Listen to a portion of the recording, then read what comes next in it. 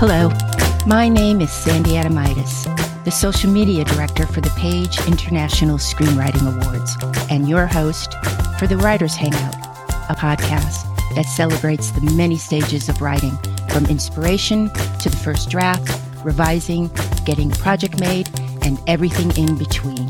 We'll talk to the best and the brightest in the entertainment industry and create a space where you can hang out, learn from the pros, and have fun.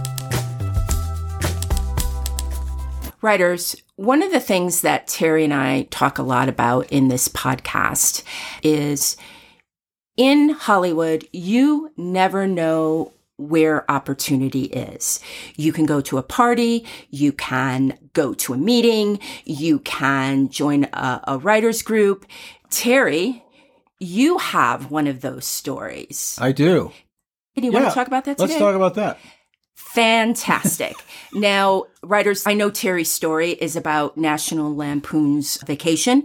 So I want to tell you a little bit about the movie first before we get into Terry's story.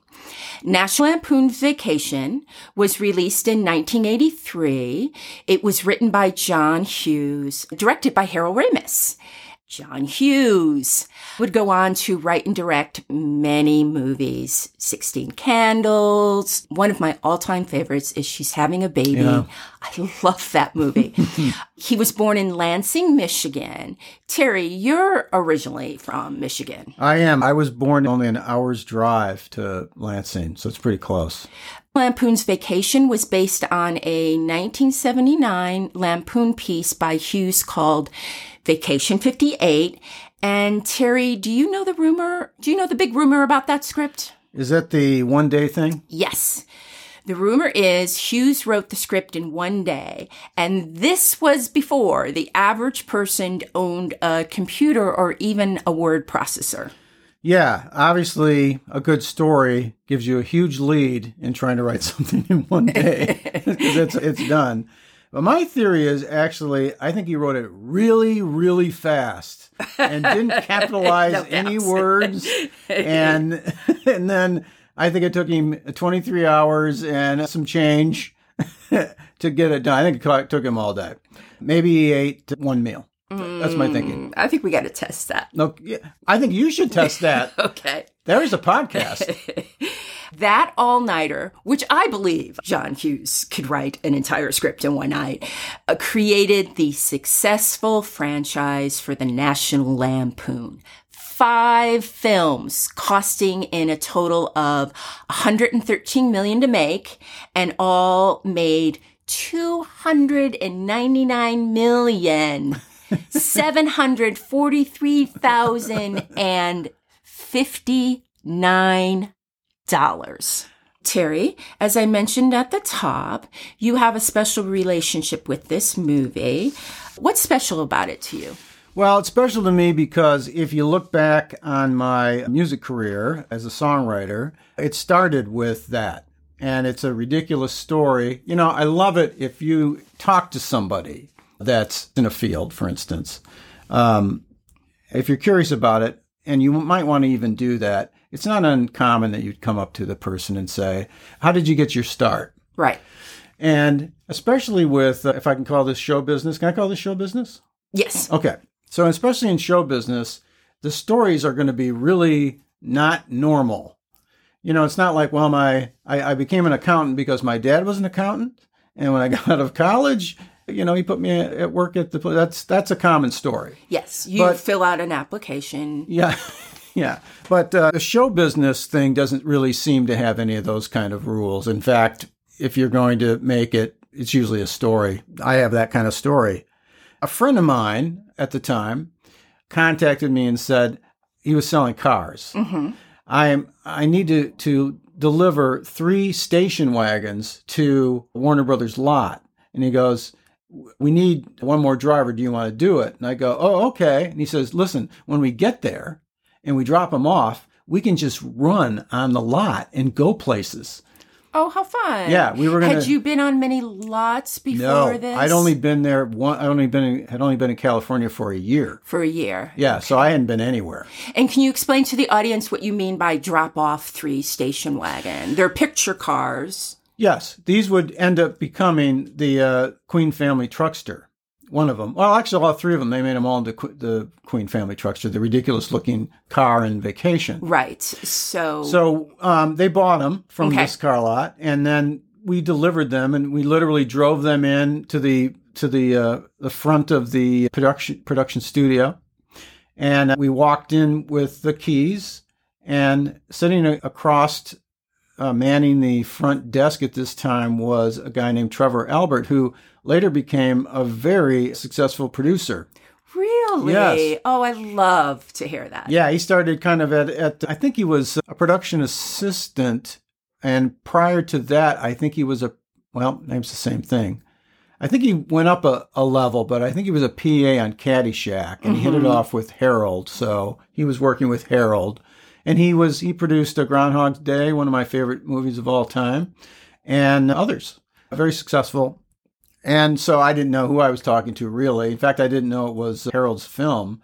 And I was a huge Caddyshack fan. That was that came out my senior year in college, and my roommates and I, we had the option of studying. A lot of kids do that at the college. Mm-hmm. Or we could go see Caddyshack 12 times. We decided to go with the other one. You. I would have been right there with you. And those guys, I believe to this day, when I told them my story later on, I'm not sure they believed it, even to this day. Good friends. Yeah, well. Good times. It didn't seem possible. So I'm at the counter. I hand Trevor the keys, and I say, hey, do you guys, just on the spur of the moment, just jumped in my head, you guys take any outside songs? And he goes, sure. I go, great. Can I read a script? And he goes, no. And I do know why now. Yeah, now. Anything that's not even shot. They'd never give a script out for anything until it was a success and done, right? So I said, okay, well, let me see. Is there a romantic part of the movie? And he goes, sort of. I go, okay. All right, great. And how do I get a hold of you? So I got the information, and off I went. So it's 1981. If any of you lived through that, like myself, that was a great time to come out of college because they were in a recession. So there really wasn't any jobs. So I figured I should just move out to LA and do something idiotic there rather than stay in Michigan and do the other idiotic thing I would be qualified to do. So I was working nights doing paste up, which doesn't exist anymore. Everything's magazines are created all in a computer and then they're outputted. But for a while, you had to paste up different things. Oh, okay. So I had a journalism degree, so they actually make you learn all the parts of putting out a newspaper. Makes sense. Yeah. So I was doing that from 10 o'clock at night till 6 in the morning. I really learned how to drink coffee. I got really good at that. I was so excited with this opportunity. And then I found out it was Harold's movie, and I just said, well, this is the greatest thing ever. Let me take you back to that moment when you were talking to Trevor Albert, who you thought was possibly the receptionist. Yeah, you didn't know. It was I don't just even the know person enough. Yeah, I didn't in the front room. Yeah, I didn't know what anybody was doing there. Did you know, and obviously this is wrong because it happened, but did you ever think like, well, maybe the person at the front office doesn't have the power to get me any further up the ladder? Let's be very clear about this. I knew nothing. That's nothing. A real plus. I can't tell you, because if it were me now, I'd trot in there and I would say, can I speak to so-and-so? And they'd say no. And I would go, oh, crap. And I wouldn't probably engage the person in front of me. Well, now, it's funny. I think I'm a looped person. Now I probably would actually engage the person and say, exactly, does this person hate me? Is that why you're not letting me in? Do I have one of those? I know I cut myself earlier. Did I take the Kleenex off that? But I interrupted you. Yeah. So I was working nights, and So I would get up at 10 o'clock in the morning, getting a solid 3 hours in. I would go to the Sherman Oaks Methodist Church. Shout out to those fine people who let me play the grand piano. Oh. And so I went there every day for 2 weeks from 10 to 3 and tried to write a song for the movie. And when I think back on it, there's so much luck that goes into this, but if I would have been smart, I would have screwed myself out of this opportunity because I would have thought about Stripes and I would have thought about Harold Ramis singing Doo-Wah Diddy in Stripes. Yeah. And I would have looked at that and said, I've got to rewrite Doo-Wah Diddy. He likes Doo-Wah Diddy. I've got to diddy this up or I'm screwed. But of course, I didn't know anything. And so I stuck with the idea of singing or writing I did sing it. Singing and writing a song about romance. And I knew that it was they did say, well, it's a summer vacation movie. So I stuck with summer and romance. And off I went. And I also lucked out when a friend of mine named Larry Stafford, who has passed on, Larry, everybody misses you, by the way. He was an engineer at a studio that I knew, and I was without clues and resources. He said, come in, play the song. I'll do a demo for you. So I sat at the piano. Yeah, so nice. I played the piano, sang the song. He did a beautiful mix of it, and I had a demo. And off I went to the production office and handed it over. And it's one of those things, too, if you don't know anything, you kind of think there'll be like a fanfare of which they'll bring you in and play the song for the entire office. Everybody be swaying back and forth, loving it. And they just go, thanks. I'll see it. Clapping. No clapping, yeah. So I dropped it off. Months go by. And somewhere I think it was like 3 months in, I got a call and they said, yeah, we're passing on this. And I go, oh, okay. And I said, do you have other spots? He goes, yeah, we got some other spots. We got this one scene, and people that know the movie will know what I'm talking about. They wanted an up-tempo song for when Chevy Chase first sees Christy Brinkley. So I got the name, Christy Brinkley? Yes, Christy Brinkley, in the car. Yeah. In the convertible. Yeah, and it was... Blonde hair. Yeah, flowing. Yeah. And they ended up with the Pointer Sisters song, I'm So Excited. That went in there. But so I tried to write something for that and failed miserably. So I was out until about another 6 weeks went by. And they called back and said, yeah, we want that first song again. Hold the phone. Yeah. You lucked in. Yeah. Got rejected. Yes. And then they called you back. Yeah. Yeah. I didn't know why. I do now. And so I was... Are you going to tell us why? Yeah. Oh, good. I'll let you know. Okay. Do you want me to roll forward or do you want me to jump off? No. I just wanted to make sure we're going to find out why. Yeah. So wonderful things went by, including, I remember, now this would be conversation from Harold through Trevor Albert. And it's just so sweet. I have to say this, I have to tell the story too. Okay. So the amount of money they gave me for this was probably more than they'd ever paid somebody who just wrote a song. Because they had to do a whole bunch of stuff extra. They had to find a singer. They got these big time producers and everything. They paid me great. I didn't really know it at the time, although my head was spinning that I was making any money as a songwriter. Couldn't get over it. I couldn't even be lived with for a while. That's all I would talk about. My poor wife at the time. Enough. I'm really aware what's going on. Stop bringing it up. And so the deal was really great. And when I took it he said, you got to take it to an attorney. So I found an attorney and the guy goes, I don't think you're going to get more money than this. He goes, you should just say yes and go kiss him. So it was great. I mean, it was not a ton of money but it was huge to me at the time because I was working nights for crying out loud. So that was great. So the movie came out. I got to go to the premiere. It was a blast. I would go and just visit vacation posters out on the street. Oh, yeah. Do you have pictures? Pictures of me. You have to have pictures. Standing near the sign. Yeah, all that stuff. So it was really fun. And but it would take 10 or 15 years, well, more than that. So it would take like till 2012 that I would actually hear kind of what went on. And that, I guess it was actually, so it's 2015. So is that about 12 years later? More than that. That you actually found out why they called you back in? So it turned out that Harold loved the song. So I didn't really know the circumstances by which it was picked or anything else. In the movie, it's only used as a cue. Okay. I did witness the recording of the cue. That was really nice of them. And, but it was only going to be a song on an album in which they contacted a singer whom I admired at the time named Nicolette Larson, God rest her soul.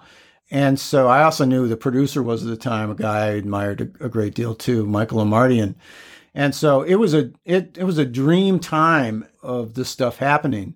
But later on, like after Harold passed, I think he died in 2014, his daughter came out with a book that started to make sense of these things, including within like a month's period, I read about the book, and then somebody online said Summer Hearts was actually the director's cut song that was finishing the movie with that song at the end. Was it the end credits? It was the end credits song. Huge spot. It's huge. Yeah. And that's what Harold wanted at the end of that movie, which really? Didn't make sense to me because you'll remember that we're talking about Holiday Road was the song, and that was Lindsey Buckingham instrumental that ended it's a great song for the end of the really it's a fun is great. Song. Everything about it's great. So it was the right choice, and it made sense to me at the time.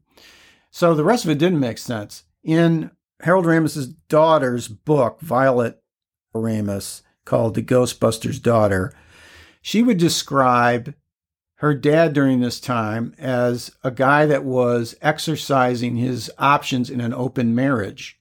Now, she sort of hinted, unless I didn't read this correctly, that I'm not sure that his wife was completely on for this. Yeah. Not sure. I'm with Violet. And so he had a relationship with Amy Hecklering.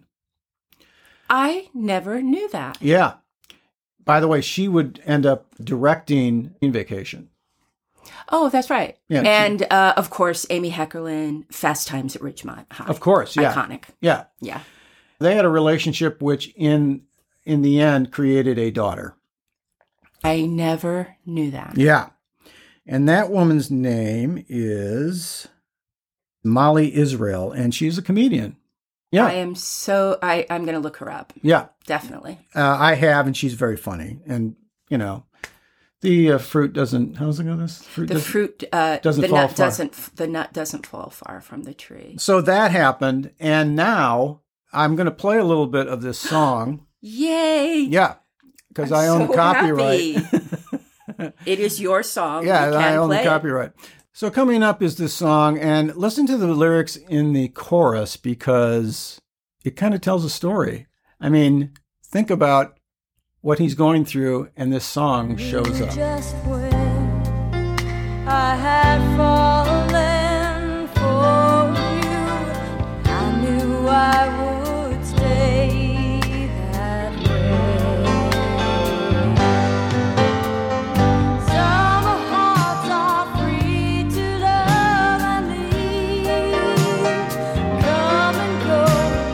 Some love may be just what you need. Never know if you trust the summer alone. Summer hearts are free to love and leave. Or come and go. Summer love may just be what you need. It's a really lovely song, Terry. It is a lovely really song is. with the lovely Nicolette Larson singing it. She's just great. Beautiful. Yeah, she sounds great. Track's amazing. Michael Amardian never has a bad day in the studio. And so it sort of makes me believe that this resonated with him because I think he was going through that. Yes. And when this was sort of all over, when all the things were locked in the movie had been out and it was a success, I did write him a note. And really fast, I got this note from him. I'm going to read it. Terry, That would be me. I listen to Summer Hearts at least once a day, and I'm glad things worked out for both of us. Good luck in the future, Harold. Isn't that sweet? Nicest guy in the world. That's one of the most loveliest notes on a buck slip. I'm not kidding. For those writers out there, buck slips are just what people in the industry, I don't think they're around much anymore because we email so much, but they're a cardstock and your name and maybe the movie. Is the movie on that, or is that his name? It's just Harold so in his red. name is on the bottom of it printed, and that's how you would communicate with people, send a script. You would write a note on a buck slip. They're not always personal, and that's a lovely personal note. Yeah, I love it. I like to... Yeah. I'm going to put it up on IG, if you don't great. mind. Great, you guys might be looking at it. Yeah. So had I done the Doo-Wah Diddy song, I'd be living in my sister's basement today, for certain. Did you work with Harold again? I have one other great story about Harold that I love, and that is after 1992 along came our daughter, Madeline. And we aren't nanny people. Mm-hmm. We're Hands-on? We're hands-on. So what that meant was, and it's easy because I work at home a lot. My wife is a successful costumer, and she was working on Cheers at the time. Whoa. And so Tuesdays was always the big shoot day for Cheers. So Madeline was always with me all day on Tuesdays. Otherwise, she was flipped back and forth like a football. But I had her all Tuesday, and I had made a appointment. And the thing is, I was trying to pitch to Groundhog's Day. I had a song for Groundhog's Day. So he did say, "Oh, come in and play it." He goes, "I have an opening on Tuesday," and I just immediately said, "Sure," and didn't think about it. And so I said to Sharon, "Tomorrow I have a meeting with Harold, so you'll take Madeline?" She goes, "I can't take Madeline. I work at a job. People, I got to dress people all day." I hope Madeline was standing right there with a little thumb in her mouth and a blanket, and her parents arguing over her. She was super teeny. I mean, she was a bundle girl. And She's the best. she is the best. So I said, "Okay," and I put her in the car, and we drove to the meeting. And I walked in, I started apologizing. I said, "If there's a problem in the scheduling, if you don't mind, Madeline won't make any noise." He goes, "Hand me her." Oh, Harold said that? Yeah. So he sits with her the whole time we're meeting on his lap. Give me that baby. Yep, he likes babies. Who doesn't? And he's playing with her and enjoying the whole thing. It put him in a great mood. And so I'm playing the song. I'm going, boy, this is going great. This is great. And what a great story it would have been had he picked the song. Oh. But he did not pick the song. So close. So close. Yeah, I should have went Doo-Wah Diddy then, I think. Yes. But that's a great story. Yeah. I tell Madeline about that, and she, that's one of those things where the kids don't have any context to what was going on. They just go, "Oh, neat." Yeah. Later that night, Ted Danson Right. gave her a popsicle. So. Oh, yeah. Rhea Perlman walked around the entire night with Madeline. That was her. Danny DeVito looked her right in the eye and Don't talked get to any her. ideas, young lady. I do have a great picture of my daughter at the bar with a cigar in her hand with the cast. Really? Yeah, maybe we'll put that up. Oh, let's put that But that would up. be confusing. I would love that. Okay. And Just for fun, let's yeah, put that up. it's baby's first cigar. It's a big moment With the in cast little girl's of mind. Cheers. I love it. Yeah, she got heavy into cigars for a couple of years after that. Yeah, loved a cigar. Kicked it. So that So worked. the vacation movie to you. My start, big time start. Great. Because that happened, I was welcomed in to pitch music at Warner Brothers. And then eventually I was signed in and off I went. So I do believe it's good to be daring and Yes. to do things that you aren't comfortable with. Yes. People really want it to be comfortable. But in this business, you have to go outside and accept and try things and accept the defeat as well. Don't worry about that part so much. And if anybody ever asks me, how do I get ahead in show business? I say, deliver a station wagon to a studio in Hollywood and get a career. Thanks. See you later. Works every time. That's a wrap for the Writers Hangout. Thanks so much for listening. If you enjoyed the show, please subscribe, like, and thrive. Till we get to hang out again, keep writing. The world needs your stories. The Writers Hangout is sponsored by the Page International Screenwriting Awards. Executive producer, Kristen O'Verne. Producers, Terry Sampson and Sandy Adamitis. Music by Ethan Stoller.